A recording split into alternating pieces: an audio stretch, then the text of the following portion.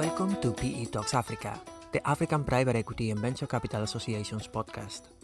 In this series, industry leaders will share their views on the investment landscape in Africa and will discuss latest trends covering fundraising, deal-making, value creation and exits across private equity, credit and venture capital.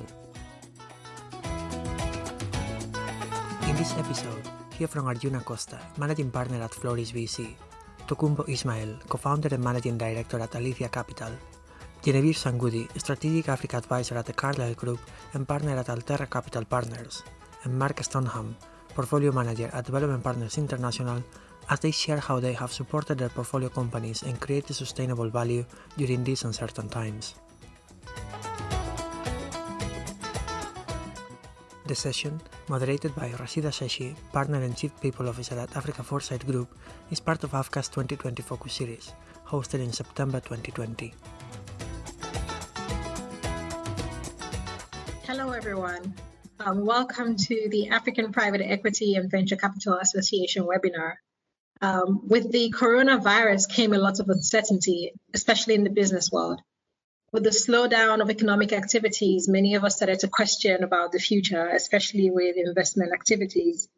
This is also a human problem, it's a humanitarian crisis, and makes it more important for us to discuss how to continue to increase value, create values, and to create jobs for people. And today we have four amazing business leaders to help us navigate this conversation and provide solutions to this very challenging question.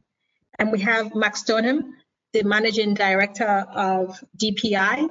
We also have Genevieve Sangudi, the Managing Director of Carlyle Group, Arjuna Costa, the Partner of Flourish VC, and Tokumbo Ismail, the co-founder and managing director of Alethea Capital.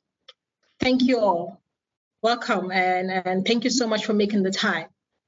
We don't have a lot of time for this, so I'm just going to jump in. So today we're talking about creating value. So I'd like to direct the first question at Genevieve. How do private equity investors in Africa create value during challenging times like this? And what are their priorities in terms of portfolio management, especially with regards to capital allocation? Okay, well, thank you, Rashida, and hello, everyone.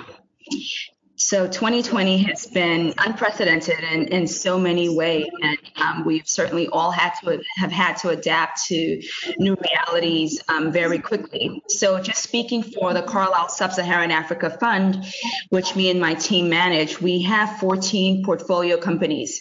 So the first thing that we did was just take a holistic view of the portfolio, assessed risk opportunities, categorized each company, and we looked at things like revenue risk, working capital, liquidity, supply chain. What we really wanted to do was to make sure that every single company got through this crisis. We also try to estimate the length of disruption for each company and the potential EBITDA impact. So that was sort of a triage, if you will. Then certain key initiatives we started to undertake. So detailed reforecasting and stress testing, monthly cash flows and the likes. And then very early conversation with banks where relevant, where we had leverage. So even in situations where we weren't at risk of immediate covenant breaches, we still try to work with the banks, prepare for the worst, and just buy ourselves breathing room. Easier to do that before you hit real crisis. And then OPEX savings. Most of our businesses are still founder-led and have been in growth mode, right? Most of the investing that we do is for growth. And so it was a major mental and cultural shift to force companies to cut expenses, especially people. That was really the toughest thing that I've had to go throughout this process. Suppliers is another key area we looked at. So we worked pretty aggressively on just, requesting, negotiating longer payment terms, significant discounts, renegotiating lease terms, anything that could be postponed. We made sure we did that. So all of this was defense. And I think we played defense pretty well.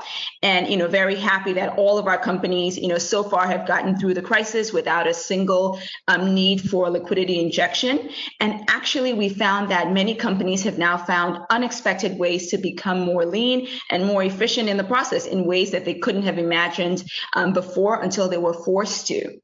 And I've talked about defense, so I just really want to also speak about where we've had the opportunity to play offense. And one company in particular in our portfolio stands out for me. It's a company called SMD. It's a South African-based designer and distributor of branded consumer electronics. So headphones, speakers, laptops, cellular accessories, and the likes.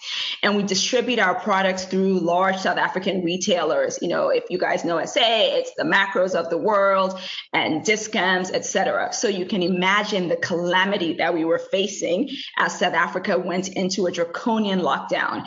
I mean, as we were doing sort of our reforecasting, we were thinking this was one of the businesses that was at extreme high risk for significant revenue and EBITDA decline. However, management team, very agile, very entrepreneurial, and they decided to play offense. So we have an office in Shenzhen with 40 employees who previously had been responsible for sourcing, design, quality control. We did all our manufacturing in China, so factory checks. So we already had this infrastructure in China. And honestly, as early as February, I think our management team realized that this crisis was A, going to come to Africa, B, it was going to be deep, and it was going to be prolonged. And so what they did was immediately set up a consumer health subsidiary. They repurposed our China team instead of laying them off to instead get trained to source all COVID-related health consumables, so masks, gloves, gowns, thermometers, etc. We conducted 400 plus factory inspections just to make sure in record time. And then management insisted that air, sea cargo would have just had significant backlogs. You don't want to do that. So like, giving the board, heart attacks, they actually chartered planes. And within a few weeks, we became the largest supplier of PPE in Southern Africa. So this is a situation where we went from anticipating a 60% decline in EBITDA. And in the first 4 months of our fiscal year, which started March 1st, we have exceeded both revenue and EBITDA targets for the entire year. And now that lockdown restrictions have been eased, our core business is now coming back slowly. And actually, what's the most telling thing here is that we now have a viable and sustainable health consumable business, an entirely new business line. So I just wanted to share that example of both, where we play defense first, and then where in situations where teams have been agile, with our support, have really been able to win. I think that's really interesting, the way you are able to identify ways to repurpose assets and continue to create value for businesses. I didn't mention this in the beginning, but we have business leaders from different spectrums when it comes to investments. So Genevieve is speaking for the more advanced stages of investment, and we have Arjuna Costa for the more VC end. And I would like to know what he thinks and how much his answer would differ from Genevieve, given the beginner stage of investment he's coming from. Sheila, so at Flourish Ventures, we're a mission-oriented investment fund, and we focus exclusively on entrepreneurs who are passionate about helping people achieve financial health and financial prosperity. So as you can imagine, this is both a humanitarian crisis and a public health crisis, but it has significant implications on becoming an economic crisis, right? And so this was all of the mission that our portfolio companies were undertaking was exacerbated and highlighted by the need to help people survive these times. So there was a tremendous amount of pressure on the companies and the CEOs. Like Genevieve said, I think all good investors did exactly the playbook that Genevieve laid out, right? Go deep into each company, look at the operational, the financial metrics, shore up balance sheets where you need, cut costs where you need. I'll focus on a slightly different aspect of this, which is what we were doing for the CEOs and the leadership teams. It's tough and lonely being a CEO and a founder, and that feeling is exacerbated during a crisis like this one. And to Genevieve's point, we were fortunate to be a global firm, and we were seeing the impacts of the pandemic on our portfolio in other markets like Latin America and Southeast Asia and the US before it hit the African continent. So we were able to start to react and start to help our African portfolio companies early. we recognized very early the importance of peer networks, especially around a common theme. And so maybe I'll go a little deeper into what that meant. We brought together a mini portfolio of our companies that were all providing credit across the emerging markets. And there was no sense of competition between these companies because they were operating in different geographies with the same ultimate purpose. So what we did was organize a series of calls where the CEOs were able to share what they were seeing in each of their markets and what steps they were taking to manage their portfolios. So what this did was create a little peer network where people were open to sharing, people were learning best practices from what each other was doing. And that created a sense of we're in this together, we'll get through this together. So as an investor, we were in the center of this conversation, but the learning was actually happening between companies.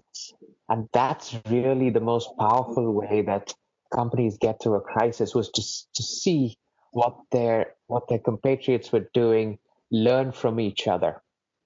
We then went a level deeper and brought in experts that would help companies both at a group level and then go deeper on a one-on-one level.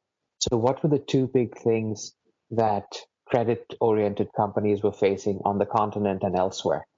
One was to think about risk management in a very different setting because of the pandemic. And the second thing was to think about all of the models and the data science that they built up over the years. Was that data relevant in a market that was changing so fast with so much uncertainty? So we brought in two consultants that we'd worked with before. One was a former CFO of a big bank, and the other one was the chief data scientist of an analytics company that worked with this subset of portfolio companies, going deeper, one-on-one, really trying to understand the elements of risk and try to help them model out what the scenarios might play out under the pandemic and how to work through it. So again, quickly summarizing, think about the portfolio level, think about operations, think about finances, then think about themes that you're seeing as an investor, and work with portfolio companies going deep into solving actual problems very tangibly, both with expertise that we can bring as an investor, what they can share with each other if there's commonality across portfolios, and then with the help of outside experts. Absolutely. Hopefully that gives you a flavor of the types of things that investors were bringing to their portfolio companies. Yeah. Being able to share an experience is always important and powerful. Just wanted to ask Mark Stoneham very quickly if you could add anything to this very quickly. No, with great pleasure. Thank you. I'd humbly qualify your very kind introduction. So I lead the value add, so our portfolio team at DPI. And look, I think it's important in the context that the lived experience of this has been very different in different parts of the continent. And obviously that has a big bearing on how that value gets created, at the country level, at the sector level, at each phase of the pandemic. It's been a very different world. If you're looking at, Egypt, if you're looking at Morocco, if you're looking at Kenya, Nigeria, South Africa. So obviously, we have across our three funds, around 1.6 billion under management. That's 18 companies. It's been a very, very different experience. To try and kind of draw out some of the commonalities, I love Genevieve's idea of playing defense. So I won't. She's said that very well. Looking after your people, your customers, a resilient supply chain, a fortress balance sheet. I think on the other side, the Genevieve's point about playing offense. Look, I think there has to be an ingoing expectation. If you're a market leader in turbulent times, you'll be gaining share. Even if you're year over year top line, if that's flat down, there's have that mindset. I think there's been a tremendous, and to Arjuna's point, a tremendous leadership mindset as well. Leading people, that mentality of you lead people through the process. Look, clearly on the playing offense side, digital has been the big theme.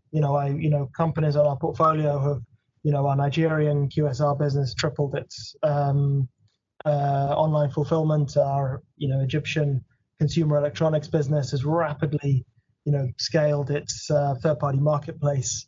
For example, our university went to pretty much 100% digital. So there's been a lot of digital, and that's an ongoing story. There's companies that are still in the process of pretty much completely retooling some of their core processes. So I think creating value in these times, obviously digital is a big theme. Obviously that's a work in progress.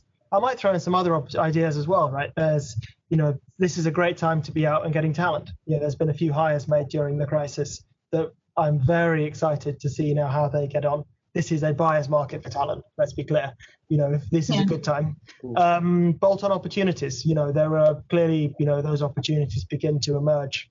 And look, I suppose you certainly need to caveat all this, that, there's sometimes almost an unconscious bias in reporting on what has been a terrible humanitarian crisis on the continent. But for that said, the underlying opportunity is still there. Thank God the reported mortality, of the continent right now is lower than some of the major, European countries. Not at all to underestimate what a terrible time it has been. At the same time, the story is still there. And I think, there's a broader value to be created here, right? As we come out the other side of this crisis, the things the continent will need so desperately, continuing to support regional integration, regional trade flows, tech investment, education investment, healthcare investment, that's a very real source of value from the continent that I think we as an industry have a big role in creating. I like that you mentioned technology, because that's another area we would like to look into, how to leverage technology to create value. But yourself and Arjuna mentioned the fact that this is a humanitarian and social crisis. So this brings me to my second question. Tokunbo, how has the pandemic changed the agenda for ESG policies? And what will that look like after COVID-19, assuming we have an after COVID-19? Well, we will do. Thank you, Rashida. For me and for my colleagues and within my firm and within the African private equity ecosystem, what we're seeing is a greater prominence now of ESG and impact. It was kind of like the poor cousin to the mainstream investing, but now we're seeing that ESG and impact themselves are being mainstreamed. And there are a couple of reasons for that. Obviously, with the pandemic, all of us have been affected. And if you just look, what is ESG? Environmental, social, and governance. As private equity investors, governance has always been a key area for us to add value to our companies, shore up the governance. But there's been a greater spotlight now on, what is the diversity within that governance? What kind of diversity are we seeing in teams? My colleagues earlier mentioned about needing to pivot and be offensive and with innovation. Well, greater innovation comes with greater diversity. So you're seeing more prominence around that area, and understanding that for you to have management teams that can weather this kind of storm, they need to be diverse. You need to have effective decision making. Also, on the social side, what we're seeing is that if you didn't before, you now know that it's not just about the financial outcomes, right? And social is cutting across a number of areas, whether that's social infrastructure within our countries. I mean, Mark just mentioned about the fact that we've been able to contain within the African continent. Well, thank God, because really the social infrastructure, it has been shown that there's been underinvestment with the crisis. People saw how much was lacking, not just in the health infrastructure, but also in the educational infrastructure and all the things that needed to happen there. So it's bringing greater prominence. But there's also the social side within companies. And like Arjuna mentioned earlier, putting that spotlight on the management team and in the well-being of that team and the leaders. And therefore also for your employees, there's been a great shift. We all have distributed workforces now. How do you make sure you can still remain cohesive and at the same time be productive? And that's not just within our investment firms, but also in the portfolio companies that we're working with. How do we ensure that social infrastructure within those firms still enables us to have the superior performance that we're looking for? And environmental, I mean, that speaks for itself. in terms of the climate issues and even its direct impact on the pandemic itself and the connections there, the interrelated nature of that.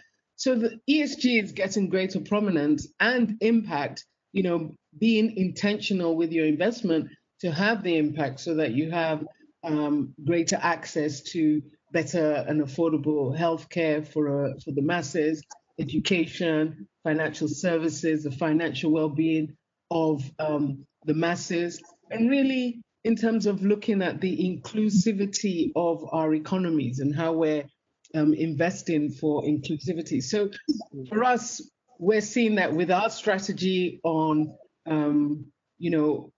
investing for better access to essential services and the sort of gender smart lens for better governance, innovation, and decision making, we're seeing greater prominence. What does that mean post-COVID? Well, for us, it means that as we're seeing the mainstreaming of ESG, people are now really beginning to take more seriously the fact that we do need standardization of metrics. We do need standardization of frameworks. Because if we really want to be purposeful and see how we're making the change from an ESG perspective and an impact perspective, we need to be able to report on that better. Companies need to be able to see better how they're making that change and how they can track it and how they can think about strategies as they go into firms to ensure that there's this impact coming out of it. So it's a greater prominence. And you mentioned earlier about technology. We've seen technology play a greater role in us being able to meet those targets around ESG and impact, because suddenly better access to health, education, financial services is definitely leveraging on technology for a mass output. And for us, with our portfolio companies, what we've seen is that for those that were already digitally connected, they've had an uplift from the pandemic. And for those that weren't, they've begun to see how they can be more innovative and spread their wings. So it's a greater uplift. It's unfortunate that we've had the crisis, but on the other side, it's really catapulted and accelerated some of the progress that we expected and wanted to see for an inclusive economy. Yeah, I agree. We also talked about, you mentioned frameworks in helping portfolio companies build on some of these value that we're trying to create. And I wanted to bring Mark Stoneham back in again. So how do we build frameworks that are created for the purpose of value creation that can be driven across investors' portfolio, be it for cost management or human capital management? How do we help build these frameworks? Sure. So look, what I think became clear early in the pandemic is that sitting in the middle and having the view from all these different companies, all of whom were innovating, doing great things, is that you can have a lot of value if you sit in the middle and share this. Arjuna put it beautifully: leadership is lonely, and leadership is especially lonely in a crisis. So some of the things we did was, we took a view very early on that we help ourselves by helping everyone. So we put a lot of effort into creating and refreshing a checklist of the sort of granularity underneath the sort of playing offense defense points we talked about earlier. We tried to bring in all of that, all of the best bits of everything that was happening in our portfolio. We made that public on our website. We had a bunch of webinars telling people about it. And that framework has been, it's still on the website, has been extremely useful. I think on the slightly, the more challenging side of the coin, obviously there were some retrenchments around the portfolio. I mean, thankfully, of the 42,000 staff of the different portfolio companies, it was sort of 1-2%. But obviously, even that in those individuals' lives is, especially now, is also making sure that's done properly, respectfully, in line with the relevant guidelines. That was a framework our ESG team worked very hard on making sure was standardized, followed. We do a lot of this around governance, for example. We've found a more standardized approach, a toolkit around that can get to maturity very fast. And a number of other things, that where you can bring an approach. I might throw out, a lot of work we've done around incentives, sometimes operational excellence.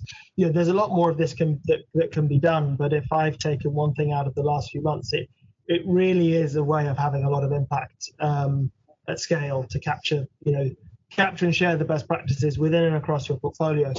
The other thing that we've done, slightly inspired, by this sort of Africa style, is all the way through having quite regular calls with all our CEOs and their leadership teams focusing on different topics. And, that could be the sharing of best practices. It could be some of the hot button themes around things like digital. And, increasingly it was, getting really noted experts and epidemiologists on the line to get a really solid, reliable source of truth that cut through all the noise. And that's certainly been very helpful as well. Thank you, Mark. Well, Tokunbo, how does this differ for you coming from the VC end? Well, VC and private equity. Well, for us, similar in terms of the frameworks. What has been particularly helpful for us is that we have a gender toolkit that we use for looking at investments as we go into them on our gender smart funds. And so being able to be purposeful again and say, look, this is what takes us from being gender neutral to gender proactive and therefore gender superior. And these are the steps that you need to take, because it has enabled us to think about how our founders in those companies where we're trying to drive that better governance, better decision-making with the diverse teams, to be able to see what the progressive steps are. And that has also actually motivated us at Alethea to think about how do we create a toolkit for board diversity. And with the Boardroom Africa, we have launched something called the Africa Board Diversity Charter, where we're providing toolkits to boards to be able to think about how they can bring in those diverse voices. So similar to what Mark said, but really thinking about having a playbook to be able to move forward and be focused on the objectives. Thank you.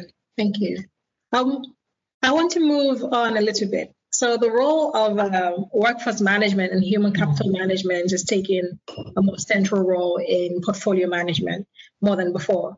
And Arjuna, I'm directing this one to you. How can funds create value with focus on human capital? Thanks, Rashida. I think all of the other speakers have touched on this in some way, but let me take the lens of being an early stage investor, right? So in really startups and companies at the beginning of their growth journey.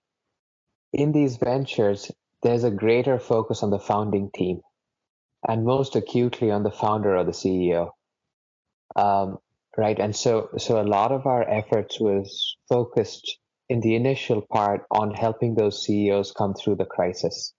One of the things this crisis did with all the lockdowns and the work from home orders was it blurred the boundaries between work and home. And we found a lot of our leaders working, just morning to night, trying to both fix the external aspects of the business, talking to customers, clients, making sure technology was working, but then being the go-to person for their teams. Right, the teams looked to them for leadership. And the stress started playing out quite a bit. And this is at a time when people are trying to stretch cash as much as possible. Some CEOs and leaders were postponing salaries. You had to have very difficult conversations, as I think Mark might have mentioned, to reduce the workforce. So this is when, as an investor, it gets quite sensitive, right? How do you build trust with the CEOs such that they can show vulnerability to us as investors, often board members, because they can't show that vulnerability to their teams, right? The teams are looking to them to be the strength in the company, to say that we're going to get through this, so everything's going to be okay. On the other hand, as an investor, they are very sensitive to us feeling like our investments are doing okay. So it's hard to get that trust to show vulnerability. And it doesn't work all the time. But for a small group of CEOs, we were able to, as board members, be there just as a place they could go to and talk about the challenges of working through this. Another aspect, again, I go back to this idea of peer networks. So we created peer executive coaching circles. We brought external facilitators in who are experts at this, and then brought small subgroups of portfolio company CEOs in a peer group where they had a facilitator, but they were able to talk through some of the personal elements of dealing with this crisis in a small, familiar setting. We went one level deeper. We helped get the CEOs executive coaches. We connected them to experts, and we provided subsidies for coaching sessions because we recognize the need for these CEOs and founders and senior managers to have some outlet where they can talk about the challenges they were facing. We then held a series of webinars and learning sessions on topics such as how do you build resilience to help your employees handle anxiety? How do you communicate difficult messages to the team? So we took themes that were relevant across the portfolio that were very specific to a time of crisis from a people side, and then helped bring in these outside experts. I'll touch on one other aspect of people and team, which is something we often overlook, which is suddenly this idea of working from home exposed companies to new levels of data security and privacy issues. And given that all of our portfolio companies are in the financial services space, they were often sitting on sensitive customer data, right? And now you have a distributed workforce working from home, often with unprotected internet providers, issues like that. So this remote working brought on by COVID exposed companies to new risks. Again, this was an area where we as an investor didn't have specific expertise, but we looked for and identified a consulting company that's specifically specialized in helping teams in remote working environments. So we brought them in. Again, we did it so one-to-many, had the expert meet with a number of teams, and then go one-to-one and fix very specific problems. So different aspects of the human capital and the workforce management, right? One from a leadership perspective, one from a communications and team perspective, and then from the infrastructure that allows you to manage a remote workforce. Now, I think the systems in place are stronger. Hopefully, we are slowly opening up and going back to working from an office over time.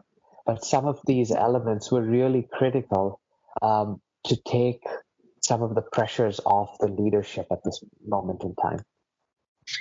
Thank you, Arjuna, for hitting on that point. It's something that's often overlooked. We know with coronavirus came a lot of stress for leaders and employees alike. What people often praise the idea of working from home, but we know that people are actually working harder than ever. I mentioned earlier as a joke that now everyone knows where to find you.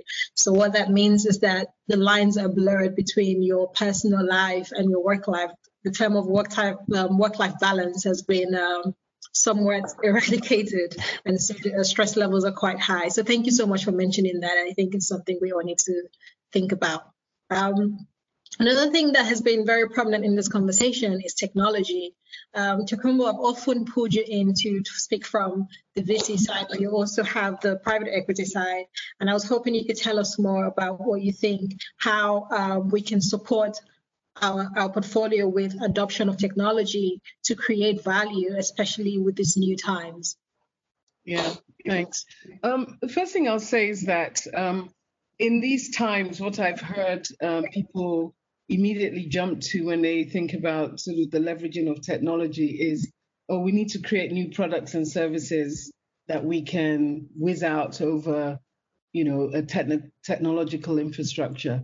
But what I also say to people is that, well, we first of all also need to look within the firms, within our portfolio companies, and say, to improve productivity, which has been laid bare by us living at work or working from home, whichever one you want to say, is that if you don't have a good, robust infrastructure within the company itself, productivity is going to suffer. And we've seen that. So we've seen that people are taking more time to think about the internal aspect. And so that's one area. But really, obviously, with the pandemic, what we've seen is that actually we need to accelerate how we can now, as companies, how our portfolio companies can go out and reach their customers better and get their products out there. And because a key part of our strategy with our Access Fund is that we're enabling access to essential goods and services for the masses, we found that with the financial services, just like Arjuna, technology has already been playing a key role in making that happen. It's in the more traditional products and services that needs delivery of physical goods that we're seeing that we're needing to help portfolio companies think through that. Luckily, one of our portfolio companies who's in the logistics area and was particularly focused on the movement of people found that actually with this crisis, by creating a technology that enabled them to match their drivers with people and with SMEs that are looking to deliver and leverage logistics platform, suddenly they had a new app that was enabling people to find courier bike as they needed them. So, it's that aspect of how do you improve your internal infrastructure to improve your productivity? How do you create new products and services as well? So there's a continuum, and what we found is a variety between our different portfolio companies, but it's helping them to see that, you don't just jump out there and panic and just buy any old technology, but think about, how is technology going to improve your business? How is it going to help with your OPEX management? How is it going to help with your revenue growth? And so, yeah, that's how we've helped work in that and helping people see that technology is the tail and it shouldn't be wagging the dog, but really should be put to good use. I agree. Jennifer, you want to add anything to that? Sure. And, my colleagues have already touched on some of the points I want to make. I think, look, the biggest way we've helped our companies remote work preparedness. And Arjuna really emphasizes, and I agree with him completely. And I think just this quickly having to work from home was essentially a stress test of our communication systems, our disaster recovery systems, our bandwidth, our IT security. And I think I found that this was a particularly acute challenge in founder-run companies where they were just used to command control structures, in person, et cetera. And we've all had to adapt. And this has really accelerated the need for all of our companies. And some of them obviously were further ahead than others, but just to establish robust systems and processes that now just can enable more, not just remote work, but just different ways of working. So just reimagining our workforce, this has sort of accelerated that and brought it to the fore of our value creation initiatives. I would say another thing that we have seen is just the trade-off between automation, employment, employee safety. So one of our companies, healthcare company, manufacturing business, we make critical life-saving drugs. So even in East Africa, so even with the lockdown, we were just so critical. So we had to operate. It was really important to the countries in which we served that we were able to produce at or greater than sort of our previous capacity. But it was typically a pretty dense workplace, right? And, with management, we had been considering, we employ a lot of people and, sort of trade-offs between automation versus, just keeping the high employment. But now we were forced to make these decisions in terms of just workplace density. We physically could not have that many people on the packing line. And so we had to find a way to still produce our IV fluids and other sort of drugs without that level of employee density. So this just forced sort of some tough decisions around automation. And then lastly, I would say customer engagement. So a lot of our businesses, very sales oriented, driven by sort of the founder relationships that have been built over 20 plus years.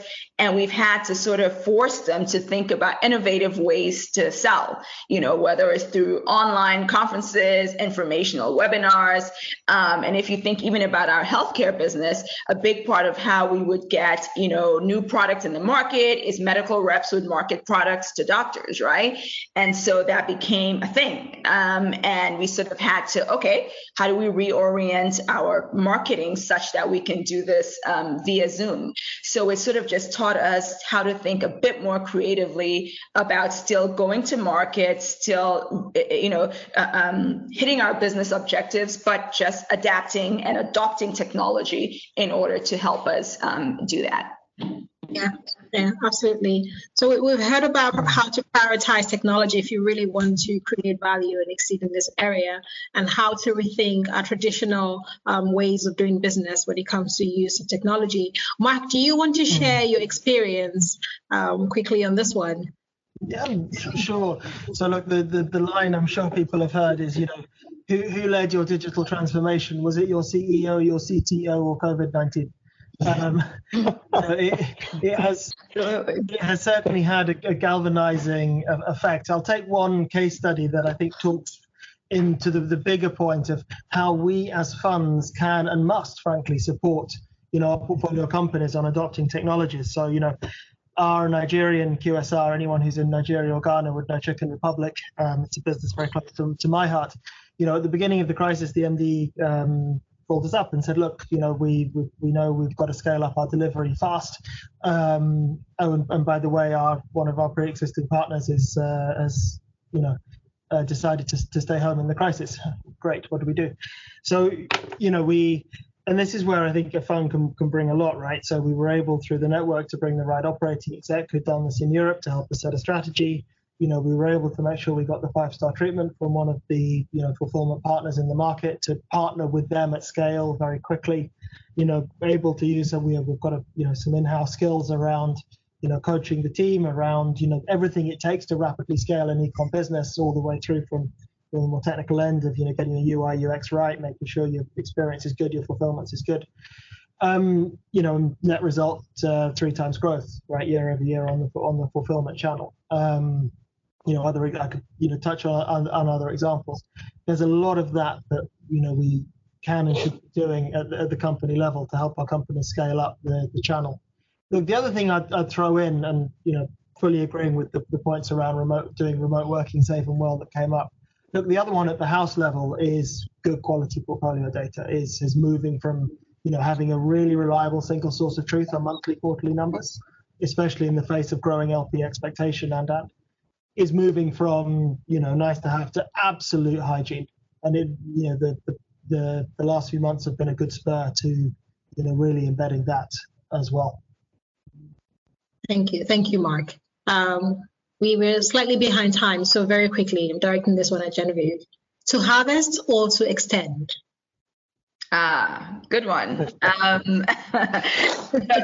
think, it depends. I think fundamentally, like we've all said, first, we had to make sure our businesses are strong. We had to make sure, sort of robust balance sheet, et cetera. So look, fundamentally, so exits in Africa in general have not been easy, right? We're all seasoned investors on the continent. I think it's something that has been improving, but certainly COVID has not helped. But fundamentally, I still believe if you build good companies that have proven to be resilient, even through a prolonged crisis like what we're going through, you will and can secure a good exit. Now, the question is just around timing. So for my firm, the reality is that several companies that we had primed for exit in 2020 just won't happen. In some situations, it's either because you've had a dip in EBITDA and because you fundamentally believe that you're going to come out of that because it's not fundamental to the business. It's because if it's retail, it's because the stores were literally shut down and you still believe in the medium-term thesis, then you're not going to sell, on a lower EBITDA number. And, it's just really hard to agree on what the appropriate sort of COVID adjustments should be. So in that instance, you probably will have to hold for an extra 12 to 18 months. And I truly hope that is all that it is. And then I think, even when you have some really good businesses that did not have sort of high level COVID impact, I think there's just less capital coming in to Africa at this time. And for me, for us, for our firm, especially given the size of our investments, probably our average ticket size is $50 million. So if we're typically control investors. So you can imagine the capital that would need to secure a good exit. So I think there's also just what's the world looking like for Africa at the moment. So what we've actually done, we've focused on the portfolio, but also been opportunistic. So where there are really good M&A opportunities for our existing portfolio companies, we're taking advantage of that. A lot of our businesses are market leaders, so those ones have done well through this crisis. And as a result, there are some weaker competitors who were previously not open for a merger or a takeover that now absolutely we get to be selective about doing sort of that kind of M&A. So yeah, exits will continue to be a challenge, but we continue to have a reasonable, positive, medium-term outlook. Yeah. And Arjuna, how does that look like from your end? I'll touch on two related themes, Rashida.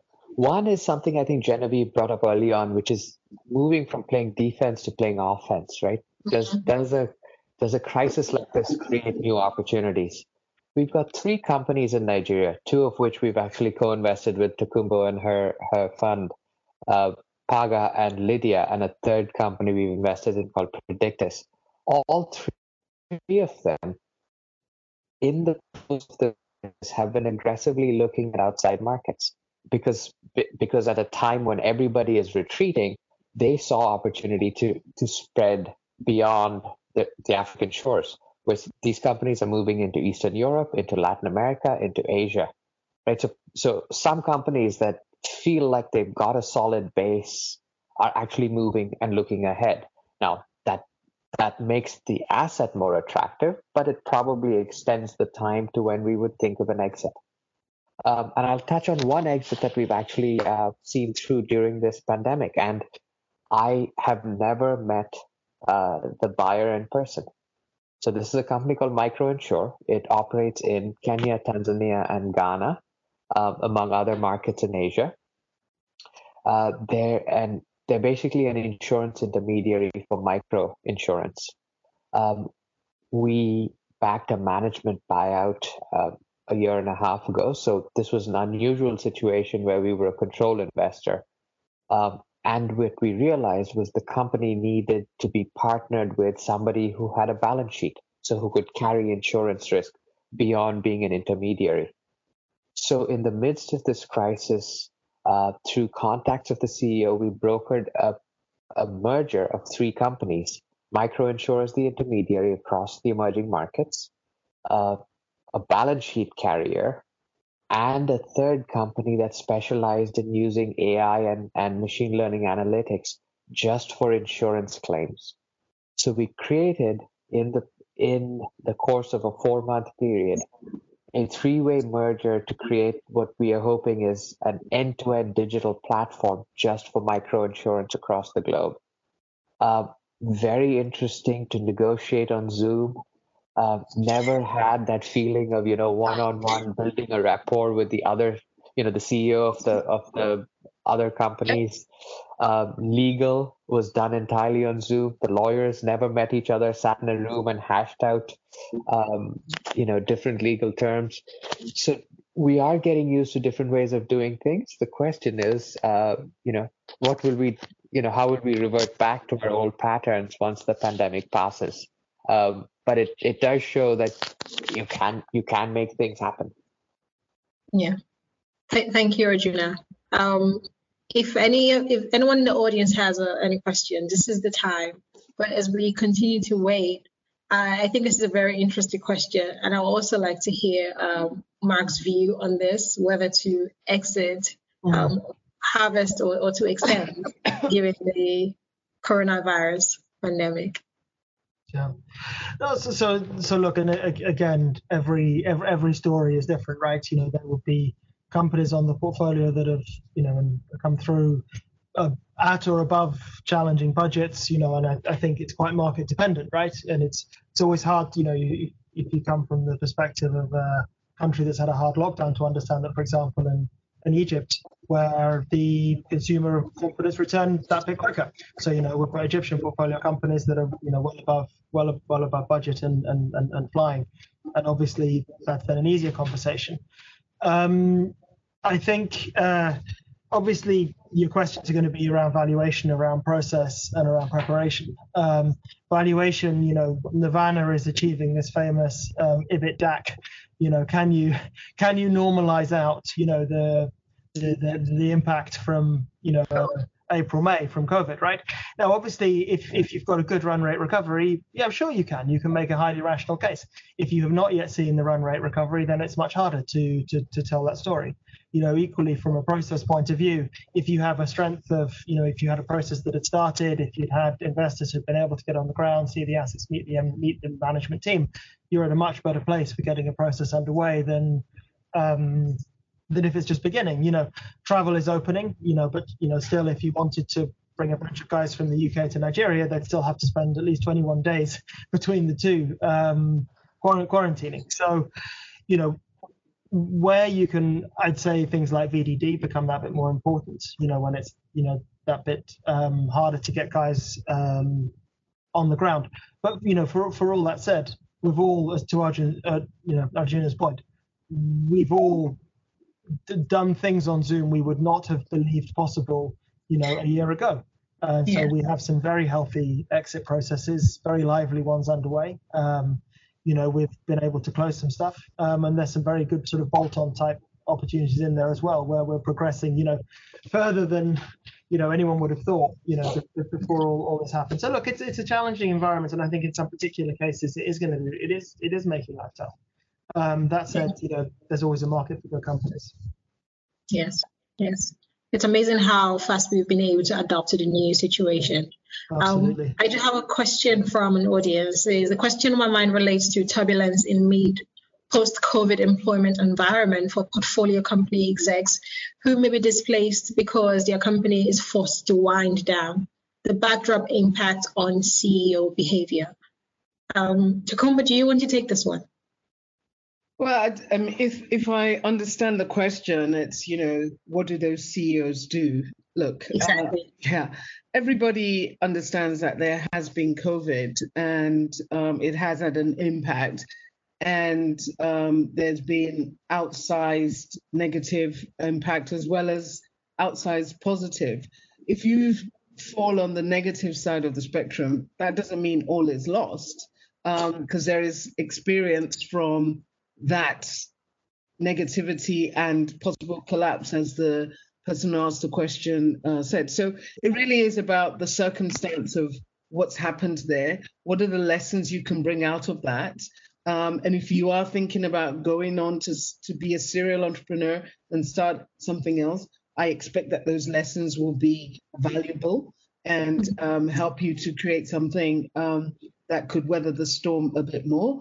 And even if you sought to maybe join up or collaborate with an existing enterprise, you've learned some stuff about business resilience and what not to do, and how to navigate, and possibly how to reimagine how you pivot, so that you don't have to completely fold up.